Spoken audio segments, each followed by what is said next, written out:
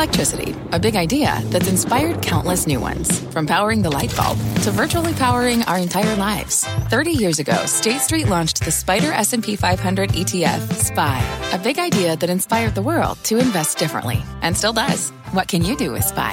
Before investing, consider the fund's investment objectives, risks, charges, and expenses. Visit ssga.com for a prospectus containing this and other information. Read it carefully before investing. SPY is subject to risks similar to those of stocks. All ETFs are subject to risk, including possible loss of principal. Alps Distributors, Inc. Distributor. I'm Scott Wapner, and you're listening to CNBC's Halftime Report, the podcast, the most profitable hour of the trading day. We record this live weekdays at 12 Eastern. Listen in. And welcome to the Halftime Report. I'm Frank Holland in for the Judge Scott Wapner. Front and center this hour, the next catalyst for stocks. Companies are set to return a record amount of cash to shareholders. We're going to debate that with the investment committee. Joining me now for the hour are the lovely and talented Carrie Firestone, the CEO of Arias Asset Management, Jim Liebenthal, Farmer Jim, Steve Weiss, no nickname needed, and downtown Josh Brown. Let's check the markets first. Financials are one of the best performing sectors today. Banks are all higher ahead of those stress test results where the focus will be on how much capital they'll be able to return. Those results coming out at 4:30 this afternoon. Josh, why don't we start off with you? I know you're very bullish on the buybacks right now at a record year to date, over $500 billion in buybacks either authorized or announced. And you are a holder of J.P. Morgan. I am. I think probably most of the growth in both buybacks and dividends is really going to come from a small group of sectors, and financials are in both categories. You'll see hikes in dividend rates, and you'll see hikes, I think substantial hikes in some cases, in the rate of buybacks. The number this year, just to give people some context, so far this year we have $560 billion worth of buybacks authorized for the S&P 500. That number can go up over $700 billion in authorizations. An authorization doesn't guarantee that that dollar amount of shares are bought back. It's kind of like the upper end of the range, but companies don't just make these numbers up from the sky. They have return expectations that are coming from the shareholders. So I think it's going to be a great year for companies when you think about total shareholder return, not overly focused just on dividends or just on buybacks, but that combination. And then you pair that with the fact that companies are growing their earnings at a rapid clip, and it gives you a good idea as to why the S&P 500 is off to a 15% start year to date in 2021, with a lot of positive catalysts still ahead. All right, Weiss, turning to you. You own Bank of America, Goldman, and the XLF. Do you see these buybacks as a catalyst as well, and how much of a run will these create for the financials? I do see a slight catalyst, but it's no secret. We keep seeing these stress tests, and they come out and they say, okay, we're going to buy back stock, because don't forget, their governors put on them a few years ago, and now they're catching up to it. From my standpoint, I think buybacks are great. Dividends, I'm less enamored with, because I'd rather see it go into investments in the company. And I actually think that's what you're going to see. But to Josh's point, this is one of the reasons why the market's up 15%. Because it's an expression of the confidence of the board and the management team that things are getting better. So to me, that's one of the more bullish signals you can have. But I'd love to see additional CapEx, which we haven't seen in really a very long time, talking about momentous CapEx. And I'd like to see more M&A, and I believe we will. All right, Jim, you hold Citigroup and Goldman Sachs. What's your take on these buybacks? Are they a catalyst, or do you agree more with Weiss that they're a slight catalyst, a slight tailwind? Yeah, Frank, I think I'd qualify them more as support than a catalyst. But if you take a look at a stock like Citigroup, for me, the buybacks present the best of both worlds, because as they buy back shares, they're buying them back below book value, which means they're immediately accretive to the balance sheet. And Citigroup really buys back shares. In the last expansion, there were years where they shrunk their share count by 10% year over year, which means my ownership in the earnings stream is getting concentrated. Now, if that isn't a catalyst, if it doesn't move the stocks higher, that's okay, because they're buying back more shares at these lower accretive to balance sheet prices. And if it does move the shares higher, that's what I mean by the best of both worlds. You can't do that unless you're generating cash flow, which companies like Citigroup and Goldman Sachs are. Carrie, any last thoughts? I know you don't own any of the banks, but any thoughts about whether this is a catalyst, slight tailwind, or are you more in the Weiss and Jim camp? Charles Schwab is a bank, but I don't own any of the big banks. I would say that over the last 25 years, we have repurchased half of the shares that were available to public shareholders. And that has been one of the key catalysts for the market moving higher for decades now. It's been, along with Fed, keeping interest rates down, one of the two key drivers many people have stated about the market. And so if it happens to the extent that people are now describing as a positive for financials, technology, other companies that have free cash, I think, of course, it's a positive for stocks. All right. Important to note today, ahead of the stress test, Wells Fargo, the best performer in financials, up almost 2.5%. Also the best performer year to date, up over 48%. So while Goldman is focusing on Apple's capital return program, Morgan Stanley's Katie Huberty, she's raising her price target slightly and saying that investor concerns about the upcoming iPhone S cycle overblown. Everybody here on the desk owns it. Carrie, we're going to go back over to you. What do you think about this take here from Katie Huberty? Yeah, well, I think that she's saying it at the right time. You know, Apple has been an underperformer. If you go back to September 2nd of 2020, the stock is essentially flat since then. It's just started to make a return on the upside. If you look at the momentum in the chart in the past couple of weeks, Apple's moving higher. China's opened, Europe's opening, the United States is open. That's good for retail sales, and it starts to build up momentum and enthusiasm for the product.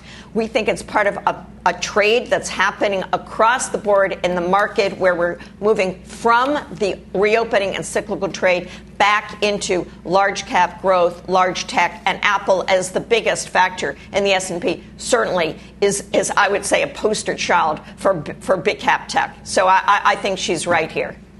Jim, turning to you, you're looking at the price of $135 as being very key for Apple going forward. Why do you say that? And with people going back to school and going back to work, isn't that potentially the start of a super cycle for this company? So there's two things you're talking about there. One is the fundamental picture and the other is the technical picture.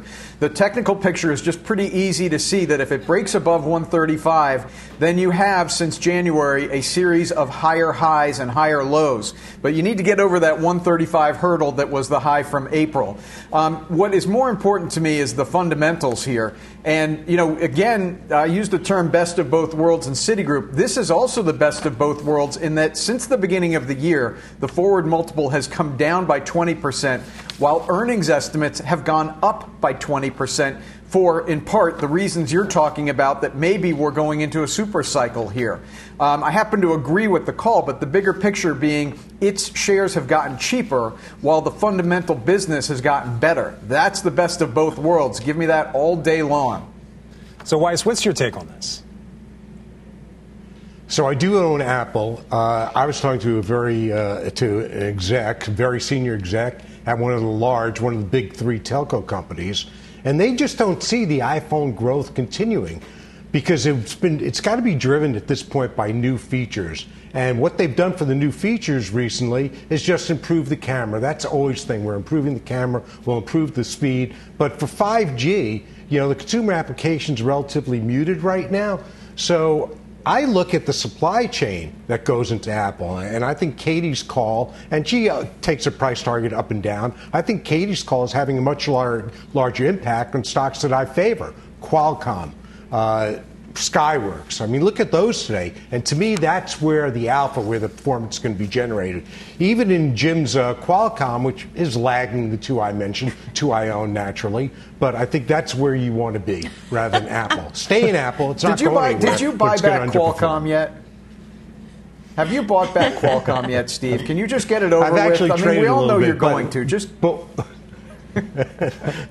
Jim, I put you in Qualcomm. Now I'm trying to put you in Qorvo and Skyworks. Come on, get on board. Make some money. Don't be afraid to out-earn. Josh Brown, you're putting your hand over your face. It looks like you have something to say. Oh, no, I agree with most of what I heard. When Farmer Jim starts talking technicals, I get those goosebumps, and I'm pretty happy to hear it. I would just say that historically, Apple has been a stock where you've been way better off not overthinking it. The kind of people who are doing, like, channel checks on Taiwanese suppliers don't make any money at all. I promise you. I know these people in real life. The thing to keep focused on with Apple, and Jim made this point earlier, your share of the earnings grow as the company shrinks their float. I think they're going to have the fourth highest buyback in the S&P 500 this year. That should continue to grow over the years. They're generating more cash than they know what to do with. And then to Weiss's point, they are continuing to spend on things like R&D. So you can really have your cake and eat it too. Dividend, buyback. Companies should generate over $110 billion in free cash flow this year. Think about the size and scale of that, how ridiculous that is. Earnings are expected to grow for the full year by over 50%, and it's the biggest company in the world. It's a $2.2 trillion market cap. So this is a miraculous company, unbelievable stock. Yes, it underperforms sometimes. Why wouldn't it? So does every other stock on earth. Don't overthink it. I think this could be $150 with no sweat whatsoever. All right, Josh, to your point, Apple authorizing $90 billion in stock buybacks. All right, the other area within financials we're watching today is the fintech and the payment space. D.A. Davidson out with a bullish call on both PayPal and Square, initiating each with a buy rating and calling for more than a 10% upside. Carrie and Josh, you both own PayPal. Carrie, let's kick it off with you. Well, PayPal is one of our biggest holdings, and I mentioned it the other day as one of our top picks for the rest of the year. The acceleration that we've seen in adoption of payments such as PayPal and Venmo didn't just go through COVID and stop. They're continuing at a rapid pace. They have 400 million active users right now. I mean, anyone who hadn't heard of Venmo was in a cave because it's become a verb lately. And I use it for, to have my hair cut. So I think that it's important to see where the runway is for a company like PayPal. It's part of the big tech category. It's in the payment space, which we think is going to be one of the strongest for the rest of the year. That includes Visa and Square. American Express also is there. So we like the stock. We think it's a long runway. This, again, it underperformed for a bit this year when it wasn't a reopening play. It's starting to outperform again. And, we like it. We like it very much. So, Josh, turn it over to you. Speaking of it as a reopening play, obviously stimulus money was a big boost for both of these companies, $1 trillion in stimulus being put into consumer pockets. Now that some of that money has been spent and will be spent on things like back-to-school spending where you generally aren't going to use a Cash App or a Venmo, are you concerned about the growth of these companies? No. Like 6 months ago, people were calling this a work-from-home stock. And I wanted to punch them in the face. It's just the way people spend money, whether they're home or not. Josh, this is the new reality. Like, what's wrong with you? It's not work from home. So I had to talk people out of that. I did my best on the air pretty much once a week. PayPal is now bigger than most of the publicly traded banks, which makes sense because this is the future of financial services. They could layer on any other service they want. Company has 400 million active users. Process that number. I just said that. 400 million. And payment volume is up 50% year over year. So it's actually accelerating the amount of use as the company gets bigger. That's almost impossible, but that's what's going on here. So this is easily a $300 stock very quickly. They're going to put through a pricing increase on their merchants on August 2nd. And I think when the street sees them able to do that and not lose any transaction volume, that's yet another catalyst that will propel the stock even higher. So I am long. I have been pounding my fist on the table with this name. Nothing has changed. I like it better than Square, although Square is good too. And I can't imagine a scenario where 400 million users on the platform and the ability to raise prices translates into a weak stock. All right, Farmer Jim, turn over to you. D.A. Davidson with an 11% upside for PayPal, a 12% upside for Square. Do you see that same perspective and that same scenario unfolding? Yeah, I mean, for me, first off, Frank, I've got to put this into an analogy, right? I'm a batter facing a pitcher. The ball has hit the catcher's mitt. It's clearly a strike, and I didn't swing at it, okay? Ump is calling strike 3, you're out. Catcher's throwing at the third base, and I'm hanging my head walking back to the dugout. These stocks have been home runs. I'm continuing to watch them and looking for my entry price. I'm more comfortable right now with the money center banks, but I've got to admit I watched that strike all the way into the catcher's mitt. All right, Weiss, before we go, one more comment about this. You know, Cash App gets a lot of attention for Square, but its merchant business is growing. They also have an online store that a lot of people use for e-commerce. Do you still see this double-digit upside for both of these stocks? I do. And as to Jim's comment, Jim can apply that to a lot of stocks that he's looking at, like the aforementioned Skyworks and Qorvo. But away from that, look, I think that D.A. Davidson is being too conservative. I buy into Josh's thesis, into Carrie's thesis, and I've missed these. It's almost like you're afraid to make money because the case is so obvious. So, like Jim, I'm waiting for a pullback. I've had them. I've missed it. I put my money elsewhere, so don't cry a river for me, but they're phenomenal stories, and they're just going to keep getting bigger. And that's the thing about these things, is that the better they do, the better they get. So look, I'd love to see them come down. You're getting a little spicy on this Thursday, getting punches to the face and I told you so's left and right. Let's try to calm things down just a bit. Let's get to some committee moves. Weiss, speaking on chips, let's stay with that theme. You actually just recently bought Micron. Yeah, so Micron, it's a great story. It always is, but it still trades like a commodity, which it isn't, because you've narrowed the producers to 3 in the world. So pricing is much more rational. And with Micron also being a 5G play, I typically buy it at 80 and then trade it higher. That seems to be where support is over the last 6 months or so. They're going to report shortly, I believe next week. I look for an excellent quarter. If you look at our next year's earnings, you've got a stock that's selling at about 10 times, which relative to the other semis that I own is either a 50 to 100% discount. So I like Micron here. I think it's got legs. I think it'll keep moving higher. All right, interesting to note. Chips, a lot of supply chain issues. We're going to talk more about supply chain coming up after the break. But straight ahead, the trade on housing, homebuilder stocks pulling back recently after a big run-up over the last year. The investment committee weighs in next. And a reminder, you can always watch or listen to us live on the go on the CNBC app. Halftime, back in 2 minutes. Old Dominion Freight Line was built on keeping promises. With an industry-leading on-time delivery record and low claims rate, we keep promises better than any other LTL freight carrier because we treat every shipment like it's our most important one, which means we do the little things right so that we can keep our promises and you can keep yours too. That's what drives us. To learn how OD can help your business keep its promises, visit odfl.com. Old Dominion, helping the world keep promises. What does it mean to be rich? Maybe it's less about reaching a magic number and more about discovering the magic in life. At Edward Jones, our dedicated financial advisors are the people you can count on for financial strategies that help support a life you love. Because the key to being rich is knowing what counts. Learn more about our comprehensive approach to planning at edwardjones.com/findyourrich. Edward Jones, member SIPC.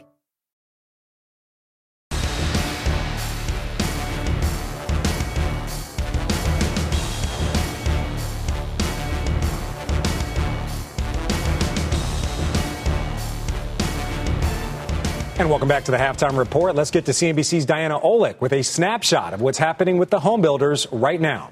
Hey, Diana.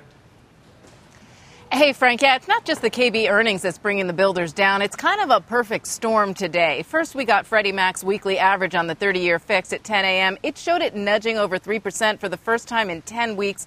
Now, other measures actually have it higher, but builder stocks always react to this weekly report. You see the home construction ETF tanked on that initially, but then did recover a bit. Then you had the May new home sales report out on Wednesday from the census showing the second straight month of declines to the slowest pace in a year, and prices up 18% year over year as inventories are still far lower than demand. Then, of course, we got KB home late yesterday. Beat on earnings, but missed on revenue. Really, it was the guidance that may be taking the stock down. Q3 came in lower than expected, although full-year guidance was revised slightly higher. Still, the builder, like all the others, is raising prices and noted that continuing issues with tight labor and supply chain are a problem. Now, the builders have been a sweet spot throughout the pandemic as housing demand surged, but they started coming down in May after sales for both new and existing homes began to weaken due to sky-high prices and, of course, mortgage rates, while still low, they do seem to be edging higher. Frank, back to you. All right, Diana, thanks a lot. Carrie and Jim, you both own Home Depot, which is basically a play on housing. Carrie, let's start with you. What do you make about these numbers? KB Home's taking that dip today. Yeah, well, I'm not totally surprised. There's a shortage of lumber. There's a shortage of all sorts of labor and building materials, and that's affecting how much is getting built. But there's a shortage of housing, and it's going to mean that we'll continue to see numbers that grow over the next year or so. With interest rates as low as they are, there's still a lot of demand for housing. We know that with Home Depot, that's a big market for people in the construction industry, and contractors use it. So we continue to own it. We think that the numbers will go higher. Yes, these stocks had big runs and then they've come off somewhat, but that doesn't mean it's over. We also own Sherwin-Williams. That's a big play on both new construction and renovations, and they just took price increases up 7%. So where you can do that, I think that means that the stock can continue to perform. Jim, turning to you, you also own Home Depot. I was actually just looking at some recent research from the Farnsworth Group showing that despite vaccines, people who are vaccinated or unvaccinated are still doing do-it-yourself projects at the same rate, which has been a huge part of the Home Depot story and their competitor Lowe's during the pandemic. Do you see those trends continuing as we continue through the recovery?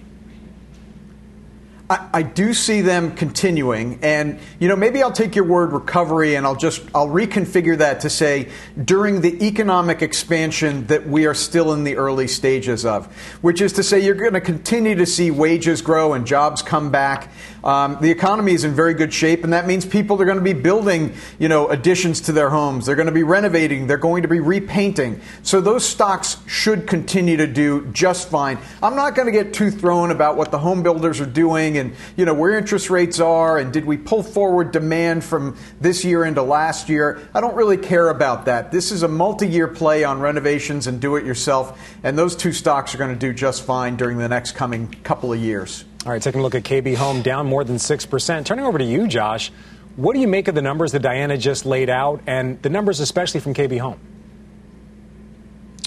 So it's interesting. What we know about the Fed now is that they can crash the market with both too tight rates and too loose rates. So maybe they ought to consider that when they're going through their dot plot deliberations. More stimulus and lower rates for longer is not necessarily better for the economy if it produces the kind of sticker shock that stops young people in their tracks from continuing this nascent trend of household formation. So I think we've probably reached a limit in terms of home price appreciation that people will just continue to buy up. So that might be a good thing. The silver lining there is that more affordability and maybe home sales resume once the price rises stop getting as out of control. My play here is Leslie's, LESL, $5 billion market cap. Almost nobody knows about the stock. Came public very quietly last November, building a nice trend here. I think ultimately this company turns into an incredible cash flow generation annuity stream. We had a record number of pools built last year in 2020, another record being shattered this year in 2021, huge backlogs, and what that means is maintenance. Pools are not the kind of thing like you build a fence and then it just sits there. Once you build a pool, you need servicing, you need chemicals, you need parts, you need toys. You have to keep the pool up. You have no choice. You're not going to pour concrete in it when you get bored of it. So I really love this segment of the home building space. LESL is my name. I think this is something that you can make a long-term hold. All right, Josh, Leslie actually flat pretty much year to date. Do you see more people building pools? Do you see more people investing in their pools? Where does their growth come from? It's explosive. Backlogs are at record levels. And I don't think that's going to reverse. So this is part of the suburbanization of America. More young people buying homes, more people moving out of the cities. Once they've moved out of the cities, they're not going to turn around and go back just because their jobs open up. So I do think that we're in a secular bull market for spas, pools, hot tubs, etc. And again, once you install them, the maintenance and service costs are guaranteed. Leslie's is the biggest company with the most locations and the biggest presence in these markets. So I think that's the way to play it. All right, Weiss, turning to you. I saw you start nodding when Josh said nascent trend. Well, I was nodding at, I'm playing it a different way also. Rather than having exposure to the home building market where it is getting pricey, I'm agnostic. So I own Atcor, which makes the electrical runways, the conduits, both for new construction and remodeling. And when you talk about bottlenecks, they're there even though they're getting their materials because they can't handle all the orders. So at 12 times earnings, I prefer that. Also playing through XPO. It's not the only reason I own XPO, but as the largest freight company handling white goods, appliances, they're going to benefit. Again, whether it's remodeling or new homes. So that's how I'm playing it. All right. Turning now to FedEx. Shares up over 15% this year. The committee will set you up with the trade ahead of its earnings after the bell. Plus, June is Pride Month. And all month long, we're spotlighting CNBC contributors, business leaders, and our own CNBC anchors and producers. Here is CNBC's Shepard Smith. My advice to LGBTQ people coming up is be yourself. Never be afraid of or ashamed of how you feel. And don't let anybody make you afraid. Tell the truth, live your truth, you be you. And the future is so bright.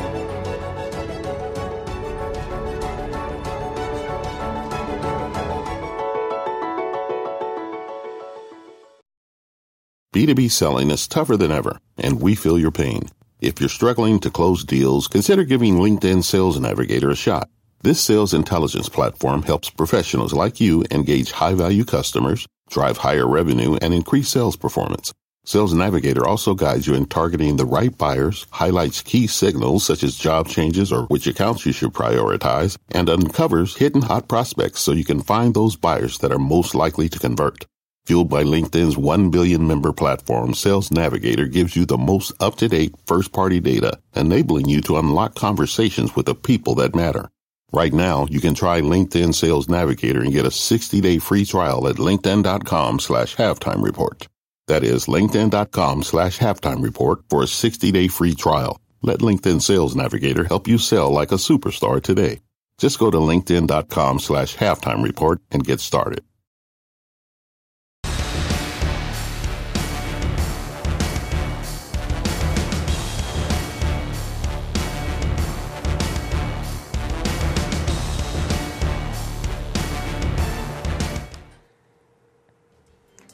Welcome back. I'm Rahel Solomon, and here is your CNBC News update.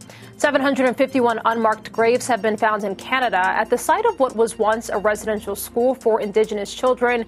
It operated from 1899 to 1997, about 85 miles east of Regina. That's the capital of Saskatchewan. Indigenous leaders say that the graves were originally marked, but they think the Roman Catholic Church that operated the school removed the markers at some point.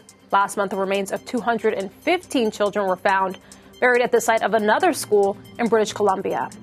Officials say they are still hoping to find survivors in the rubble of a 12-story beachside condo that collapsed overnight near Miami. One person has been confirmed dead so far. Police in Daytona Beach have released body cam video from last night showing a man that they say shot an officer in the head.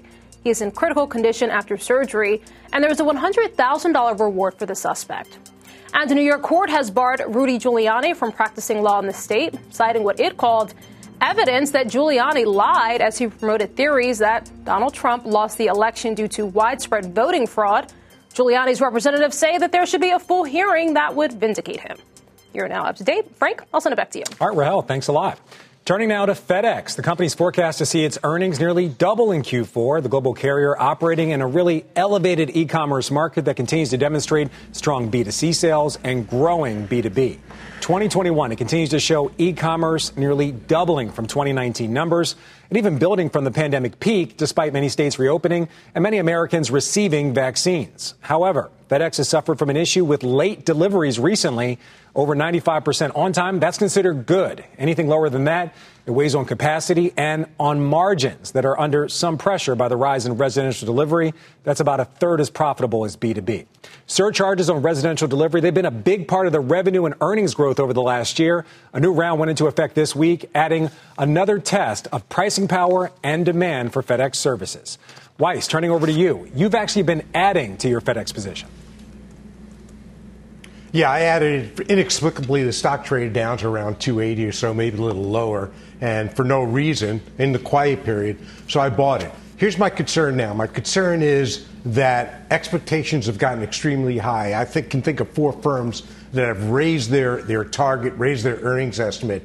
If so, if the stock sells off, it'll be another buying opportunity. A story broke in the Journal today that they essentially suspended business for 1,400 companies because capacity is so tight. Ergo, the price increases. When capacity tightens, you don't lower prices, you raise them. So I think long-term, this story, and even short-term, is a phenomenal story. I'm happy to be there. It's very cheap stock. So, look, I think that targets will go up again after this quarter, but it may be a little squishy given the increased expectations. Yeah, one of those companies raising its price target was Barclays, and they also said that they're seeing a big opportunity for favorable forward guidance coming out earnings with the earnings report today. Carrie, what's your take on this? Do you see favorable forward guidance coming up?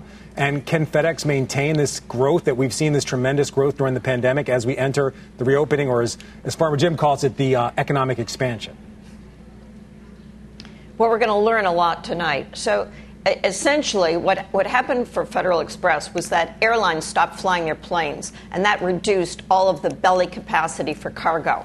And between 2019 and 21, sales for Express, that would be the air part of the business, grew 10%, but profits grew 30%. If you looked at sales for ground, the sales were up 46%, but profits were only up 15%. So enormous pricing power because there was so little available capacity. And now the airlines are flying again. So we're going to find out if FedEx has the ability to raise price with all of this additional supply in the air. You know, I don't know if that's possible. That is a big ask, and I think it's what numbers of the bulls have embedded, a belief that they can keep pricing higher. And, you know, I just think it's going to be tough, but maybe demand is so strong they can do it. Jim, before we go, one last take on this. What's your take? Is it going to be driven by those express rates, as Carrie just mentioned, or that continuing growth of residential e-commerce? So I think the fundamentals here are the retail experience of buying online. I think that's the biggest driver here. That said, I think the analysis that Carrie just did was wonderful. It was excellent. People know I'm bullish on aerospace and airlines in particular. I just prefer the movement of people to goods right now. But the fundamental driver here, in my opinion, is the continued internet retail experience. All right, thanks a lot. All right, well, Ask Halftime. That's coming up next. Send in your questions by video. We're going to play them on air. You can email us at askhalftime@cnbc.com. And we're back right after this.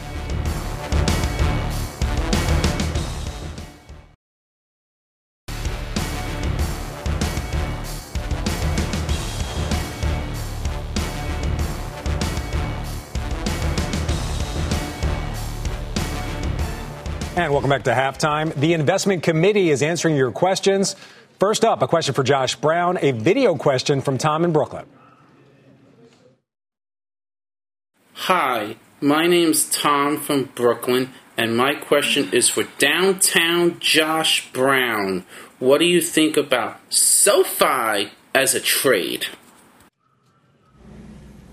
All right, Josh, there it is. Thank you so much for your question, Tom.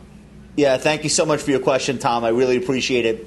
I like SoFi here. I think I like it better as an investment than a trade, only because typically when you're trading, if there's not some sort of catalyst that you can identify in advance, you're going by the technicals. And there aren't any yet here because this thing really didn't de-SPAC until very, very recently. However, as a longer-term investment, I think SoFi is growing much faster than many of their fintech peers and is really building a franchise across so many different verticals within financial services that I really think there's a bright future. So I would look at it more of a long-term holding than a trade right at this moment. Thanks so much for your question. All right, next up, Carrie, a video question for you. This is Rich from Long Beach Island down at the Jersey Shore. My question today is about inflation. With prices surging at the supermarkets and at the gas pumps, if this continues over the next several months, do you feel this eventually catches up and impacts stock prices and the stock market itself? Thanks a lot. So Rich, thank you for the question. It's such a nice day. Maybe you're out at the beach, but perhaps you're watching on your phone. We think that inflation is a sign of a strong economy. Some of it's stimulus, but also this is a strong economy that's generally good for the stock market. What you can do to protect yourself is buy the kinds of companies that can pass on price to their customers. And that includes any subscription models. So we own, for example, Peloton, Netflix, names like PayPal and Visa, which take a % of the take that their merchants get from customers. And Sherwin-Williams, I mentioned Waste Connection. Those are all companies that have been able to build in pricing to their contracts. So it's good for the stock market generally, as long as it's not spiking and staying very high. But excellent question. Thank you, Rich. All right, Weiss, turning over to you. Connor in Akron says, my average buy price on Freeport-McMoRan is $29.50. As a 22-year-old long-term investor, do I buy the dip or take my 18% profit and run?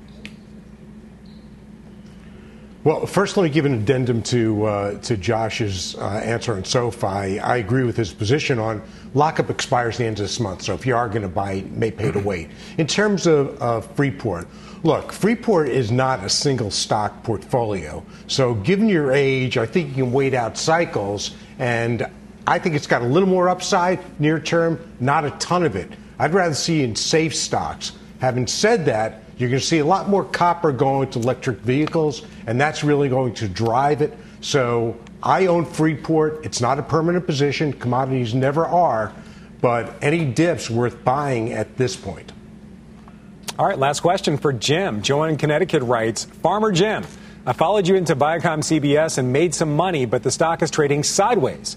Should I buy more, hold, or cash out and move on? If anything, I think you should buy more. There was a rumor yesterday that Comcast is mulling a bid for Viacom. I don't know if that comes through or not. Right now, that's speculative. But again, I'm going to use this term again. It's the best of both worlds. If they go it alone, they have the mass, the critical mass to do that. They've got 40 million subscribers to Paramount Plus, and they've got 60 million at Pluto TV. If they get acquired, their market cap right now is $27 billion. If Comcast put a modest premium on that, they could easily digest that with $250 billion of market cap. And if not Comcast, somebody else. So either way you win. They go it alone, you're going to do well. Somebody buys them, you're going to do well. I would add to the shares. All right, more trades coming up. Nike to report its earnings after the bell. Shares of the retail giant kind of struggling this year. Committee's take on it next when halftime returns. Got a question for the Halftime Investment Committee? If you want to send us a video, we could play it on air. Email us. AskHalftime@cnbc.com.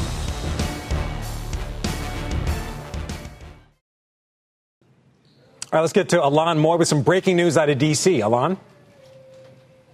Well, Frank, President Biden says that he has reached a deal with a bipartisan group of senators on a framework for infrastructure. Now, this comes after he met with 5 Republicans and 5 Democrats at the White House today to discuss the details. He said that neither side got everything that they wanted, and Senator Rob Portman said that no new taxes are part of this plan, but that it does not include some of the care economy funding that President Biden had wanted. Now, Democrats have been very clear that any bipartisan deal would have to come alongside an agreement on a budget resolution that would allow Democrats to pass the rest of President Biden's agenda without any Republican support. But at least for now, President Biden saying that he has reached a deal with bipartisan senators on a framework for infrastructure. Frank, back over to you. Alon, thank you very much. Big announcement there. Biden reaching at least the framework of this deal. Still waiting to get the final details. Jim, let's turn over to you. Industrials were your pick for the second half of the year. How do you think this plays out for that sector? I think infrastructure is just part of the reason that industrials are going to do well. I mean, the other contributing factors here are supply chain onshoring. I mean, we see how many companies are building multi-billion-dollar semiconductor plants here in the U.S., and that continuing economic expansion fed by the Fed and fed by stimulus. As far as infrastructure goes, I think what's different now is we've been talking about this for years and years, and we haven't got an infrastructure bill.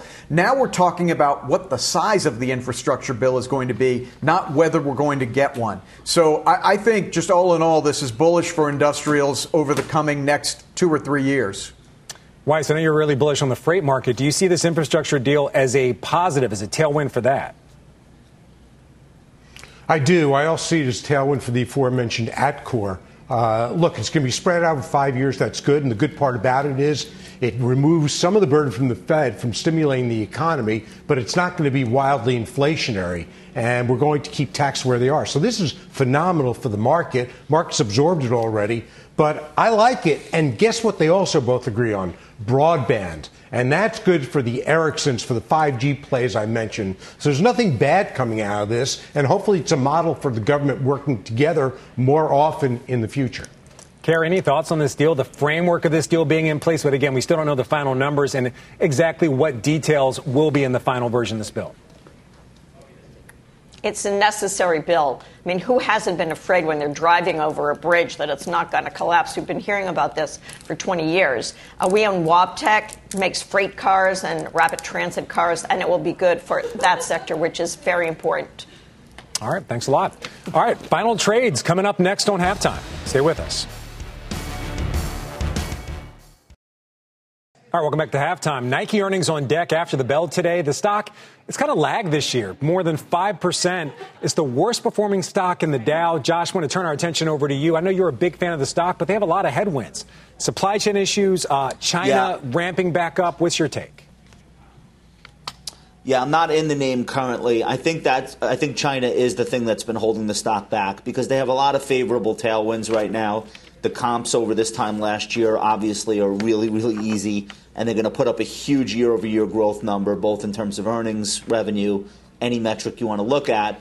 But I think some of the analysts are citing negative sentiment on social media in China, and they're looking at gross merchandise value on some of the online platforms like Tmall, and that's probably what's kept the lid on it. So I guess we'll see what happens with the earnings report tonight. I have no position here, but I'm a big fan of the company, and hopefully they have a good result. All right, Weiss, turning over to you. Yeah, I prefer to play it in Academy Sports, which I own, which has been doing great. It's a lot cheaper at about 10, 11 times earnings. If Nike does well, they're going to do well because Nike's a big part of every sporting goods department. But Nike is the leader and, to me, the only player in that space of full athletic wear. Carrie. I think if they give guidance that's a little bit better than expectations, 11% sales, I think 24 or 25% earnings growth for next year. If the guidance is better, I think that it could give a lift to the stock. Remember, this is the name that people go to if they want to buy large cap consumer discretionary in the entire apparel or brand space. So just some good news, and you could ignite the spark under Nike. Jim, any last thoughts on this? Yeah, I've owned Nike about 4 times over the last 10 or 12 years. So I kind of have a good feel for when you're supposed to buy this. And I'll tell you, the forward multiple, you want to see that in the mid to high 20s. Right now it's about 34. To really get a good bang for your buck, wait for the forward multiple to come down around 27 or lower. All right, switching gears to a different kind of gaming. MoffettNathanson making a bullish call on video game stocks. It's one of our calls of the day. Carrie, you previously owned Electronic Arts. Yeah, well, these stocks have been great stocks at times. It's been a little flat recently. It needs a catalyst, some new game, something new on the platforms that have been so popular. So we don't own it. I think that it's all about a wait and see about what announcements they come up with over the next, couple of months. All right, turning now to the RV market. Winnebago named a fresh pick at Baird. Jim, you also previously owned it. I owned it until earlier this year. The stock in the sector had been on fire.